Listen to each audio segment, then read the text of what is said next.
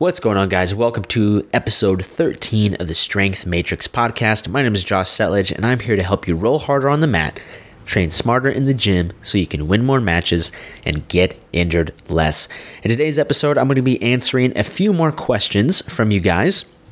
We're just going to be hanging out, kicking it a little bit, have my coffee here, so you already know it's going to be a good time. But before we dive into these questions, I do want to let you know that this episode, just like every other episode, is brought to you by thestrengthmatrix.com. Thestrengthmatrix.com is your one-stop shop for all of your strength and conditioning training and educational needs as a jiu-jitsu athlete. You guys know that jiu-jitsu is a very intense combat sport. And if you didn't know, the number one thing you can be doing when you're off the mat to enhance your overall performance on the mat is going to be to get stronger. Nobody ever lost a match because they were too strong, and no one ever got injured because they were too strong. Getting stronger is the number one thing that you can do when you're not at jiu-jitsu to enhance your overall grappling performance. And the Strength Matrix is providing listeners of this podcast with a free 4-week strength program. You can download that by clicking the link in the description of this podcast episode, drop it in your email, and then it'll get delivered directly to your inbox. So if you want to check out that free 4-week strength program, all you got to do is click the link in the description below, submit your email, and it'll get delivered right to your inbox. Without further ado, let's go ahead and dive into these questions. Question number 1 from @Harleen_Hina. Do you find BJJ different than other martial arts? If then, how? Great question. Yeah, it's different in the sense that it is a grappling focused martial art, and there are striking martial arts, which are very different. There are weapons-based martial arts, which are very different. But if you look at jiu-jitsu and compare it to all the other forms of grappling, so wrestling, sambo, I guess you could throw a sambo in there, judo. I'm trying to think of any other grappling forms of martial arts. I think that's basically it. But it's basically, you have American wrestling and then international wrestling, which is, freestyle wrestling, Greco-Roman wrestling. The gi is not involved. Then you have judo, which is a lot of throws, and there is a little bit of grappling or nuwaza on the ground. But for the most part, it's a takedown-based sport. The main goal is to pin your opponent or throw them on the floor. You have to my understanding, I believe in judo, once you get to the floor, you have a brief period of time where you can look for submissions, but for the most part, you're trying to throw and take down your opponent. And then you have sambo, which I'm not familiar with the rules of sambo, but it is in the gi, only the top half, so you only wear the jacket in the gi, and you wear wrestling shoes. So it's like a weird hybrid of wrestling and judo. It's a very interesting sport. I've never done it, but it looks pretty dope. Then you have catch wrestling, which is kind of like wrestling with submissions, which is a little bit like jiu-jitsu. But regardless, what makes Brazilian jiu-jitsu a little bit different than all the other ones is that it does primarily take place in the gi. It is mostly focused, I would say, whether it was their original intentions or not, Brazilian jiu-jitsu nowadays is mostly characterized by grappling on the ground, looking for ways to submit your opponent via strangulation or breaking of some type of joint. And so that's kind of the primary differences when you look at, okay, what's the goal of wrestling? To take your opponent to the ground, pin them. That is not the focus of jiu-jitsu. What's the focus of judo? To my understanding, take them down and pin them or submit them. You can also submit them, but for the most part, it's to throw them to the floor and secure them on the ground. And that's not always the main intention of jiu-jitsu. So those would be the main differences. But jiu-jitsu nowadays, you look at Brazilian jiu-jitsu, it's so hard to even quantify, okay, what is Brazilian jiu-jitsu and what is just jiu-jitsu? What is just submission grappling? Do we count leg locks and heel hooks as part of Brazilian jiu-jitsu? Because what if there's a Japanese guy that was popularizing leg locks? Well, okay, Brazilian jiu-jitsu did originate from Japan when Matsueda came to Brazil and taught it to the Gracies. So it gets a little confusing on kind of the branch of martial arts and all these different techniques and stuff. So the main difference is that when you look at all the martial arts, you have martial arts that are primarily striking based, and martial arts that are primarily weapons based, and then martial arts that are primarily grappling based. Jiu-Jitsu or Brazilian Jiu-Jitsu falls within the grappling based martial arts, and what makes it different amongst all the other grappling based martial arts is that the main goal is, or the majority of the martial art takes place on the ground, with the end goal looking to submit your opponent. That'd be my answer for you. Next question from @Hayden_Peden8. Got any tips on what to do before a competition? It's my first one on Sunday. Nice, dude. That's freaking sick. I apologize. I doubt this podcast episode is going to get released before your competition, so best of luck to you. But if you're listening to this after the fact, this is what I would say. So before I get too deep into it, I will say that on the strengthmatrix.com, I have a full competitor's guide that gives you, I believe there's 11 different lessons for you to go through that are going to give you all the information that you need when preparing for a jiu-jitsu competition. What weight class to pick, how do you know what division to go to, what your first move should be, what to pack, what kind of food should you have, how to weigh in, all that stuff. Everything is dialed in to the most minute detail on what to do before a competition. So I would definitely check that out to get the full picture, but some quick tips that I'll give you for your first, this is your first competition. Some quick tips would be go into the competition and have a game plan. Just make sure you have your first move dialed in, because if it's your first competition, it's this weird thing happens when you compete where as soon as they say combate and they tell you to go, you just instantly forget all the techniques that you practice and train so hard and try to remember as soon as the match starts. So instead of trying to remember everything all at once, just focus on your very first move. And statistically, the athlete that can fire off their first move first has a much higher chance of winning the match as a whole. So focus on your first move. Second tip, it's kind of too late for this if you're asking within just a few days of your competition, but don't cut any weight. I don't care if you're a wrestler who's had a ton of experience cutting weight before. If it's your first jiu-jitsu competition, do not cut weight. It's not worth it. You're already going to have some of these pre-competition jitters, and you don't want to sour your experience by having all those jitters and having to manage the stress of cutting weight as well. And then my third tip for you is just remember and recognize that if winning a jiu-jitsu match is the greatest thing that's ever happened in your life freaking sucks. And if losing a jiu-jitsu match is the absolute worst thing that's ever happened to you, your life is pretty freaking awesome. So you definitely want to adapt and embrace the pressure of the moment of competition, which is a good thing, but don't put so much pressure on yourself that it completely warps your entire worldview and completely warps your overall perspective on life. There's only a 1% of 1% of competitive jiu-jitsu athletes that are actually making life-changing money, where the rest of their lives are predicated on their ability to win these matches and win these tournaments. If it's your first competition, that ain't you, bro. So go into it, have a lot of fun, recognize that it's going to be a really fun learning experience, and enjoy yourself the best you can. Next question from @Molly L. Merrill. What is your favorite cheat meal? I get this question quite a bit, and usually my response is that I haven't had a cheat meal in probably 6 years. 6 years? 2022, that'd take it all the way to 2016. No, way before that. Probably even 8 years, like since 2015 or 2014, I would say. I haven't had a cheat meal in a very, very, very long time.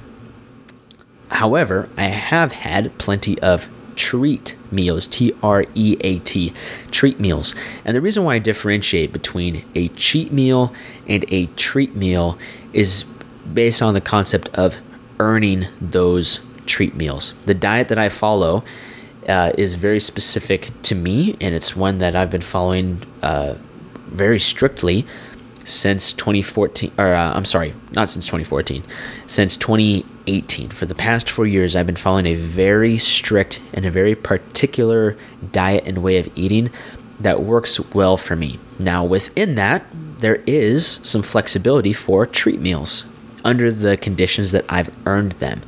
I don't think that anyone is really cheating on their diet per se. Your diet is not someone that you have a relationship with, and you're not, dipping your toes in infidelity if you cheat on your diet. It's just, it doesn't work that way. You can cheat on yourself, you could cheat yourself, you could be undisciplined in the way that you eat, and I think that's definitely something that's a negative thing and something that you should try to avoid and develop the strength and discipline to abstain from at all costs. But there's a difference between cheating on yourself or cheating on the commitments that you've made for yourself and enjoying a meal that is not one that you would normally have, but is one that you've earned through hard work, through an accumulation of discipline, and is timed accordingly with the goals that you have. So, for example, for myself, at the time I'm recording this, I just finished a really, really, really long training camp for a jiu-jitsu competition that I unfortunately had to pull out of during the week of, because I caught a widely global popular sickness that starts with a C that I don't want the bots listening in on this to pick up on. But if you catch my drift, there's a worldwide cold that hit the world pretty hard for the past 2 years, and I caught that particular cold 6 days before a jiu-jitsu competition, which meant that I couldn't compete anymore, which kind of sucks. With that being said, though, I spent the last 12 to 14 weeks training really, really hard and diligently for that particular jiu-jitsu competition, and I did not cheat on my diet at all. I stuck to the parameters that I had set for myself. I stuck to the goals, I'm stuck to the disciplines that I set in place that will help me get closer to my goals, and I did not cheat on my diet at all. However, there were a couple points where I had earned a treat meal. I had earned the chance to deviate from my diet just a little bit within the parameters that I've set in place, so that way I could enjoy a meal out with my wife, or if we ordered takeout, we would get something and bring it home, or enjoy some baked goods that my mom has made. And so I want to be very clear that I don't view it as cheating on my diet. And if I think of it, like the last time I cheated on my diet was probably 6 to 8 years ago. However, my diet is very particular in the sense that I do have room, and I've put in room so that if I've earned it, I can enjoy a burger and fries. I can enjoy some homemade cookies that my mom or my wife makes. I can enjoy some ice cream under the conditions that it's something I've earned. Sometimes people will ask me when I work with them on a one-on-one basis, and they'll say like, hey, like, when do I get a treat meal? Or when do I get a cheat meal? It's like, dog, what are you asking for a cheat meal for? We've been training for 2 weeks. You haven't earned the right for a cheat meal. You spent the last 4 to 5 years eating whatever you wanted, whenever you wanted. And now 2 weeks into it, you want to have a cheat meal?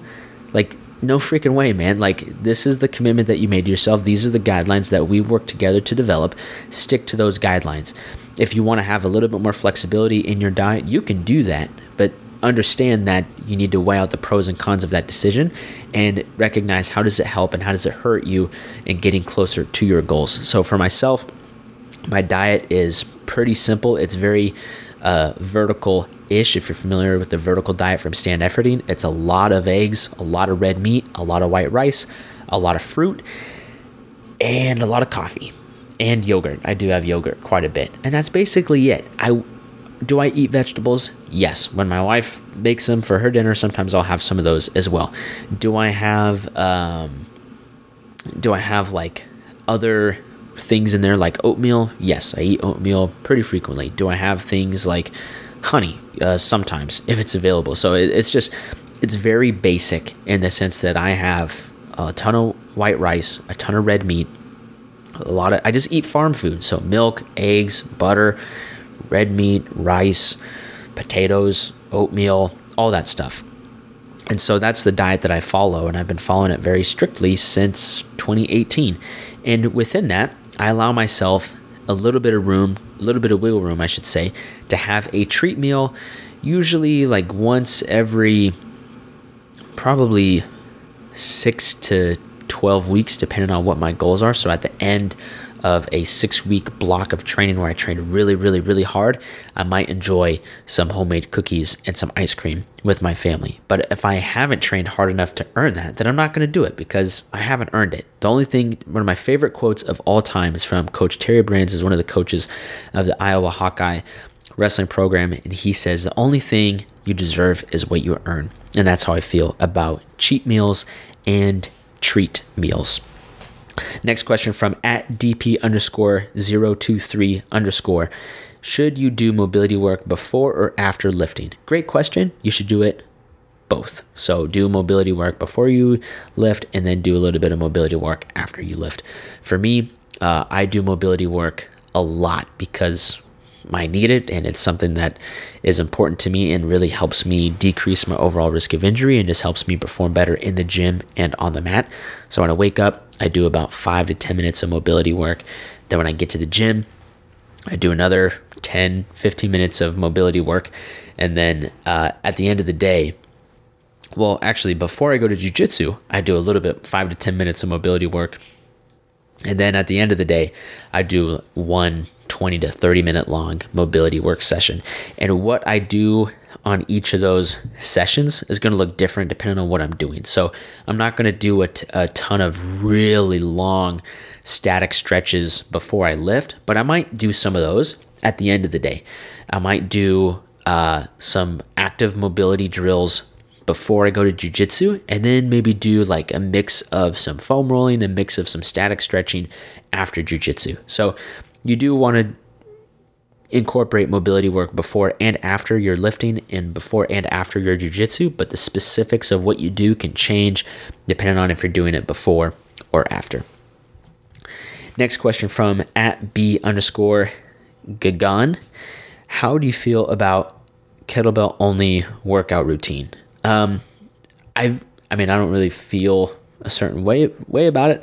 My feelings aren't really involved, but my thoughts on it would be that kettlebell only workout routines can definitely work and are definitely effective, but they're limited in their effectiveness because you only have one tool.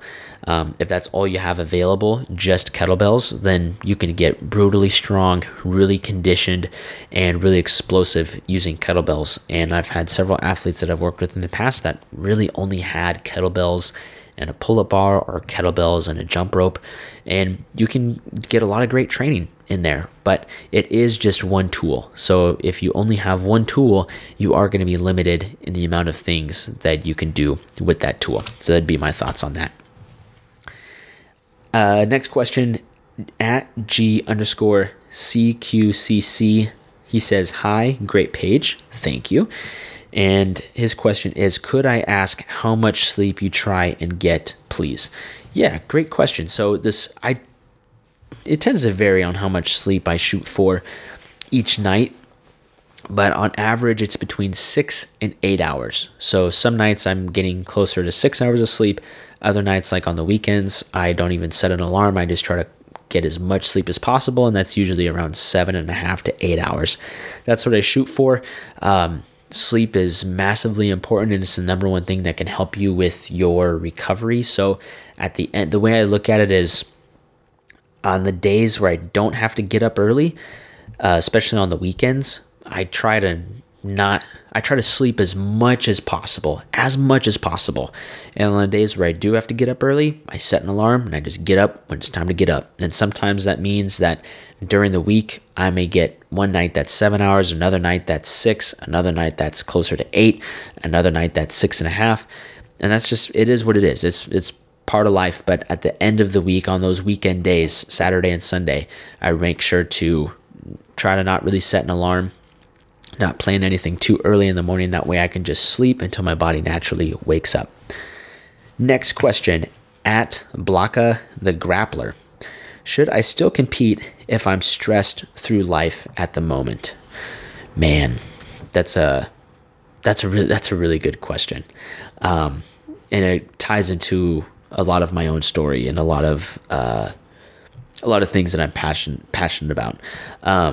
So should you still compete if you're stressed out through life? Yes, I believe so. The main reason being is if you signed up for a competition and you made a commitment to compete, it is your responsibility and your duty to honor that commitment and follow through on it. One of the most gut-wrenching quotes I've ever heard, and is something that I try to live by, is from my friend and mentor Mark Bell, and he said, "Cowards will talk about what they will never do," and that pierces really deep into my soul a lot of the times, because I know that there are times in my life, in the past and in the present, and unfortunately I'm human, so I know there's going to be times in the future. Well, I will talk about something that I won't do, and I hate that idea. I hate it so much, the idea that if I say I'm going to do something and I don't follow through on that, that makes me a coward. And whether it's a relationship in business, a commitment I make to my wife on something, or with a friend, a commitment that I make in training, or in this instance to compete in something, if you talk about something and you don't do it, that's the sign of a coward. And if you make a commitment to yourself, if you make a commitment to another person, if you make a commitment, regardless of what kind of commitment it is, as a man, it is your responsibility to uphold that commitment. Now, I think the main reason why people don't follow through on their commitments is one of two reasons. Either they're liars or they're lazy. And so things in life are going to push you and pull you and try to deter you from everything going perfect. And it's going to be hard. Life is freaking hard, and that's just the way it is. And either you could accept and push through those adversities and stick to those commitments, or you can choose to be either a liar and you're talking about things that you're never going to do. You are lying to people when you make commitments to them and not following through on them, or you can choose to be lazy. You can choose to be a liar in the sense of like, hey, I'm telling you that I'm making this commitment, but I have no intentions of following through on it, so I'm just lying to your face right now. And there's no respect for liars. Or you can choose to be lazy and say, oh, I had the best intentions to follow through on that commitment that I made, but I'm just lazy, so I'm not going to follow through on it because I don't feel like doing it. And nobody respects lazy people either. And so when we talk about competing, and if the way I view it, and I view this very strongly, if you sign up for a competition, it's your responsibility to honor that commitment and compete in it. Within reason, right? I just gave an example where I signed up for a competition. I got the vid, and I tested positive. I can't compete. That's a different story. If you are prepping for a competition and you break your ankle, okay, that's a different story. You got injured. I'm not talking about those cases. I'm not talking about the instances where a family emergency comes up and you need to be with a child in the hospital during the time that you're competing. That is completely different. Outside of those things, we're talking about, normal life stressors and circumstances that come up. And I want to give a very real and personal example of this from my own life.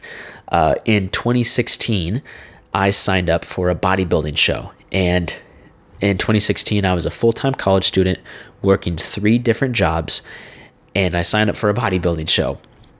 And these guys at the gym that had encouraged me to sign up for it, they're like, dude, like, you look great, man. Like, you should sign up for a bodybuilding show.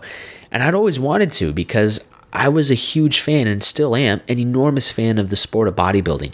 I grew up watching Pumping Iron. I read as many books about Arnold Schwarzenegger and articles online about training. When I was working at the gym at the front desk, I would use the computer to go online and read as many training articles as I could, and just soak up as much information as I could about the sport and art of bodybuilding. It's an amazing thing, and I still love bodybuilding. And so I was training at this gym in 2016, and in April, everyone was telling me, not everyone, but the guys, we'll just call them the guys, every gym has the guys. And these guys are saying like, hey, Jay, you got to compete in this show, man. It's perfect. You can sign up. It's at the end of August, so you can get shredded over the summer, get in great shape, and do it. We're all doing it. You should do it. And it was really exciting, and it sounded fun. And I was like, what? Like, bodybuilding, man. Like, whew. Maybe I should do it. And I got all fired up and excited, and I was like, you know what? I am going to do it. I signed up for it. So, I sign up, and I tell the guys like, hey, Anthony, hey, Eric, hey, Mike, I signed up for the bodybuilding show. And they're like, no freaking way, man. That's awesome. All right, now let's get to training, And every day that they would come into the gym, because I worked the front desk, they would ask me about, like, how's prep going, dude? What's your diet like? What's your training split? And so they were really encouraging and supportive in that. Now, like I mentioned at the beginning, during this time in my life, I was a full-time student, taking a full course load, and I was working 3 different jobs to support myself and pay my bills. So needless to say, life was very, very, very busy and very, very stressful. On top of that, one of those jobs, working at this one particular gym, was hands down the worst freaking job I ever had in my entire life. It was incredibly stressful. The environment there and the leadership, just without getting too much into it, this job freaking sucked, and I hated almost everybody that I worked with, and it was a rough time. And to say that things were stressful during that time would be very accurate. And there was a part of me that didn't want to do the bodybuilding show anymore. I prepped for a total of 12 weeks, and around the halfway point, I was so close to quitting, and I was so close to canceling my registration and canceling, my membership card for this bodybuilding organization, and just saying, like, you know what, like, I'll just keep training like I am going to compete, but I'm not actually going to do it. And I almost did it. And the way these bodybuilding shows work is they're super freaking expensive. You have to pay for a membership to the organization. You have to pay to register for the event. You got to pay for this special tan so you can look, all jacked and tan on stage. You got to pay for these special board shorts. It's in some fancy ass hotel in Tahoe, so you got to pay for that. You got to pay for all the food. You got to pay for all the, just all this extra stuff. And so at the end of the day, just to compete, it was close to $500, I'd say, the cost of competing. And $500 for a broke college student who was working 3 jobs to get by and going to school full time, $500 is a lot of money. And I almost quit, and I didn't even care anymore about the money. I was like, man, like, I just don't want to do this. This training is hard. This diet is hard. Doing cardio 5 days a week is hard. I don't even care that I'm losing $500 if I quit. I think I'm going to quit. And I can't even begin to explain how freaking close I was to quitting. But the thing that kept me from quitting, the thing that kept me from clicking that button that says pull my name out from this competition, was the thought of what I would have to say to all those guys at the gym that encouraged me and hyped me up and motivated me to sign up for the competition in the first place. What would I tell them? I thought, like, well, I could tell them, like, oh, it's actually not going to work out with my work schedule, but that was a lie. It's just, I have some school stuff going on. That's a freaking lie. I got things with, like, work at the gym just are too busy, right? Nope, that's a lie. Everything that I wanted to tell them was a lie. It was a lie to them, and it was a lie to myself. And then I came to the realization that, well, I'm not a liar. I feel very strongly about my convictions about not lying.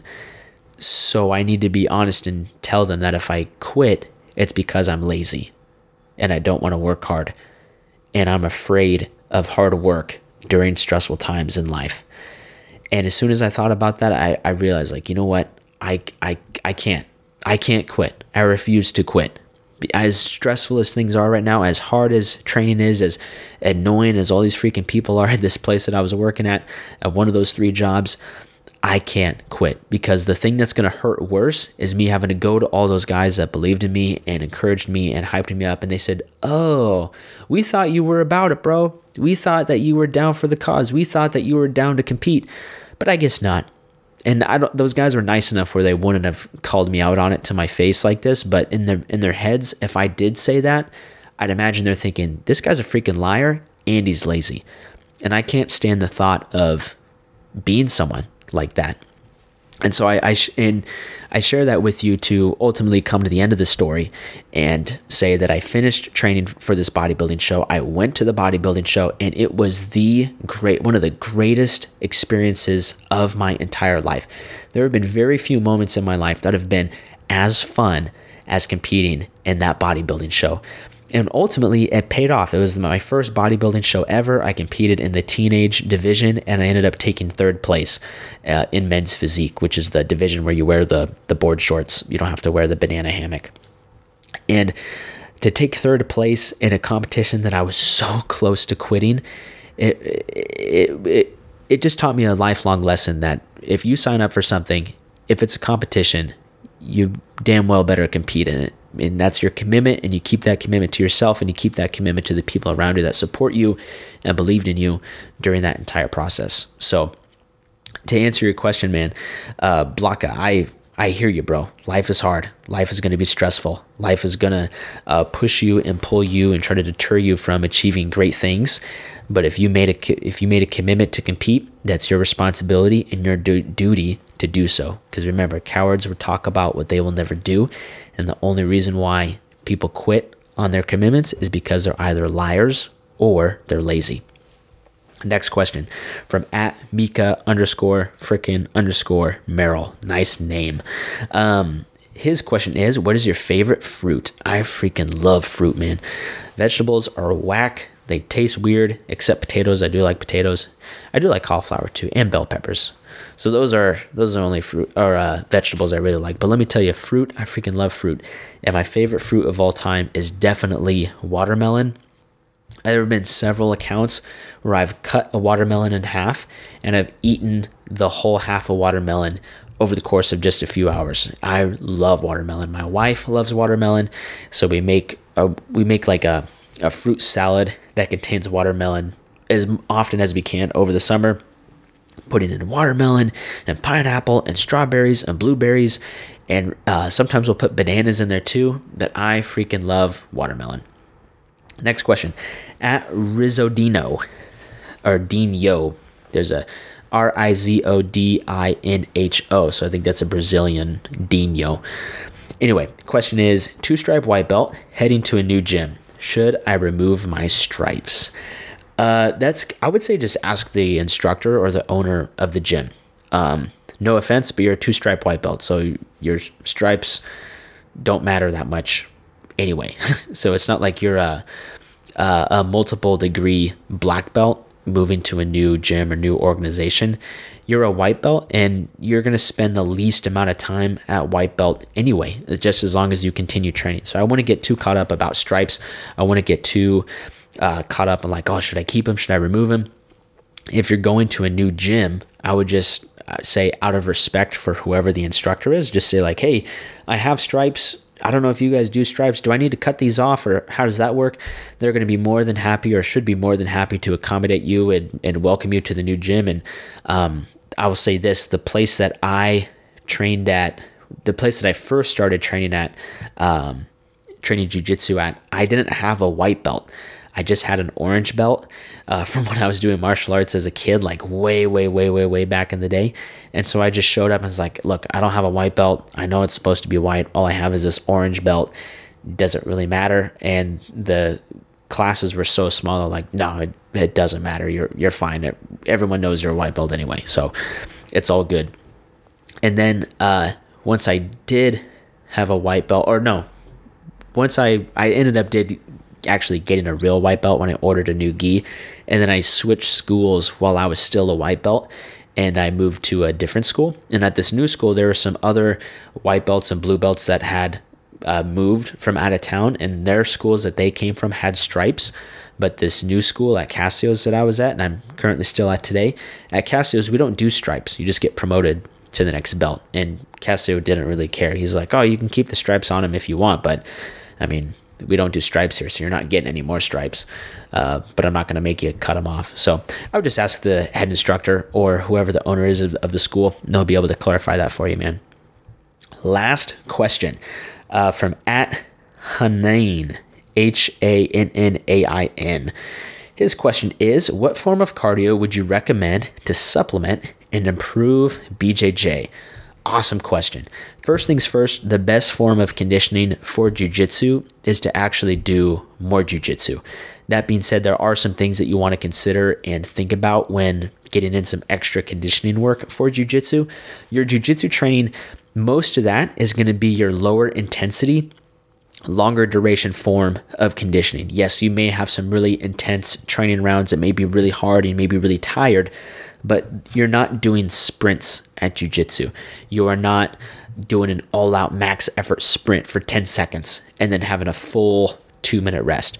You're doing quick bouts of explosive movements, but you're still moving, or still kind of moving the entire time. And that's over the course of an hour or a 90-minute jiu-jitsu class. So when you're looking to improve your conditioning for jiu-jitsu, because you're getting that long format, lower intensity conditioning in your actual jiu-jitsu training, it'd be most efficient if while you're outside of jiu-jitsu to focus on the shorter duration, higher intensity sprint intervals, which are going to help contribute to improving your overall conditioning on the mat. So an easy format that I like to use is 6 rounds of 15 seconds on, 45 seconds off.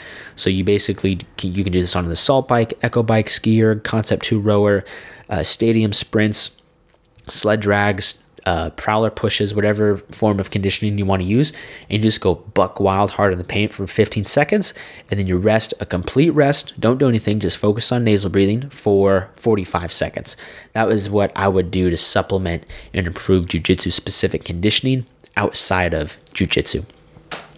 And that's it. That's all the questions for today. Thank you guys so much for tuning in and listening to this episode of the Strength Matrix podcast. My name is Joshua Setledge. You guys can follow me on Instagram at Joshua Setledge. And if you guys have found value in this podcast and have gotten some good tidbits of information and enjoyed listening to this podcast episode, I would massively appreciate it if you guys screenshot this episode and share it on your social media.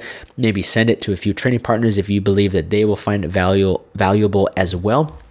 And I really appreciate you guys tuning in. Thank you guys so much for listening, and I'll catch you guys later. Peace.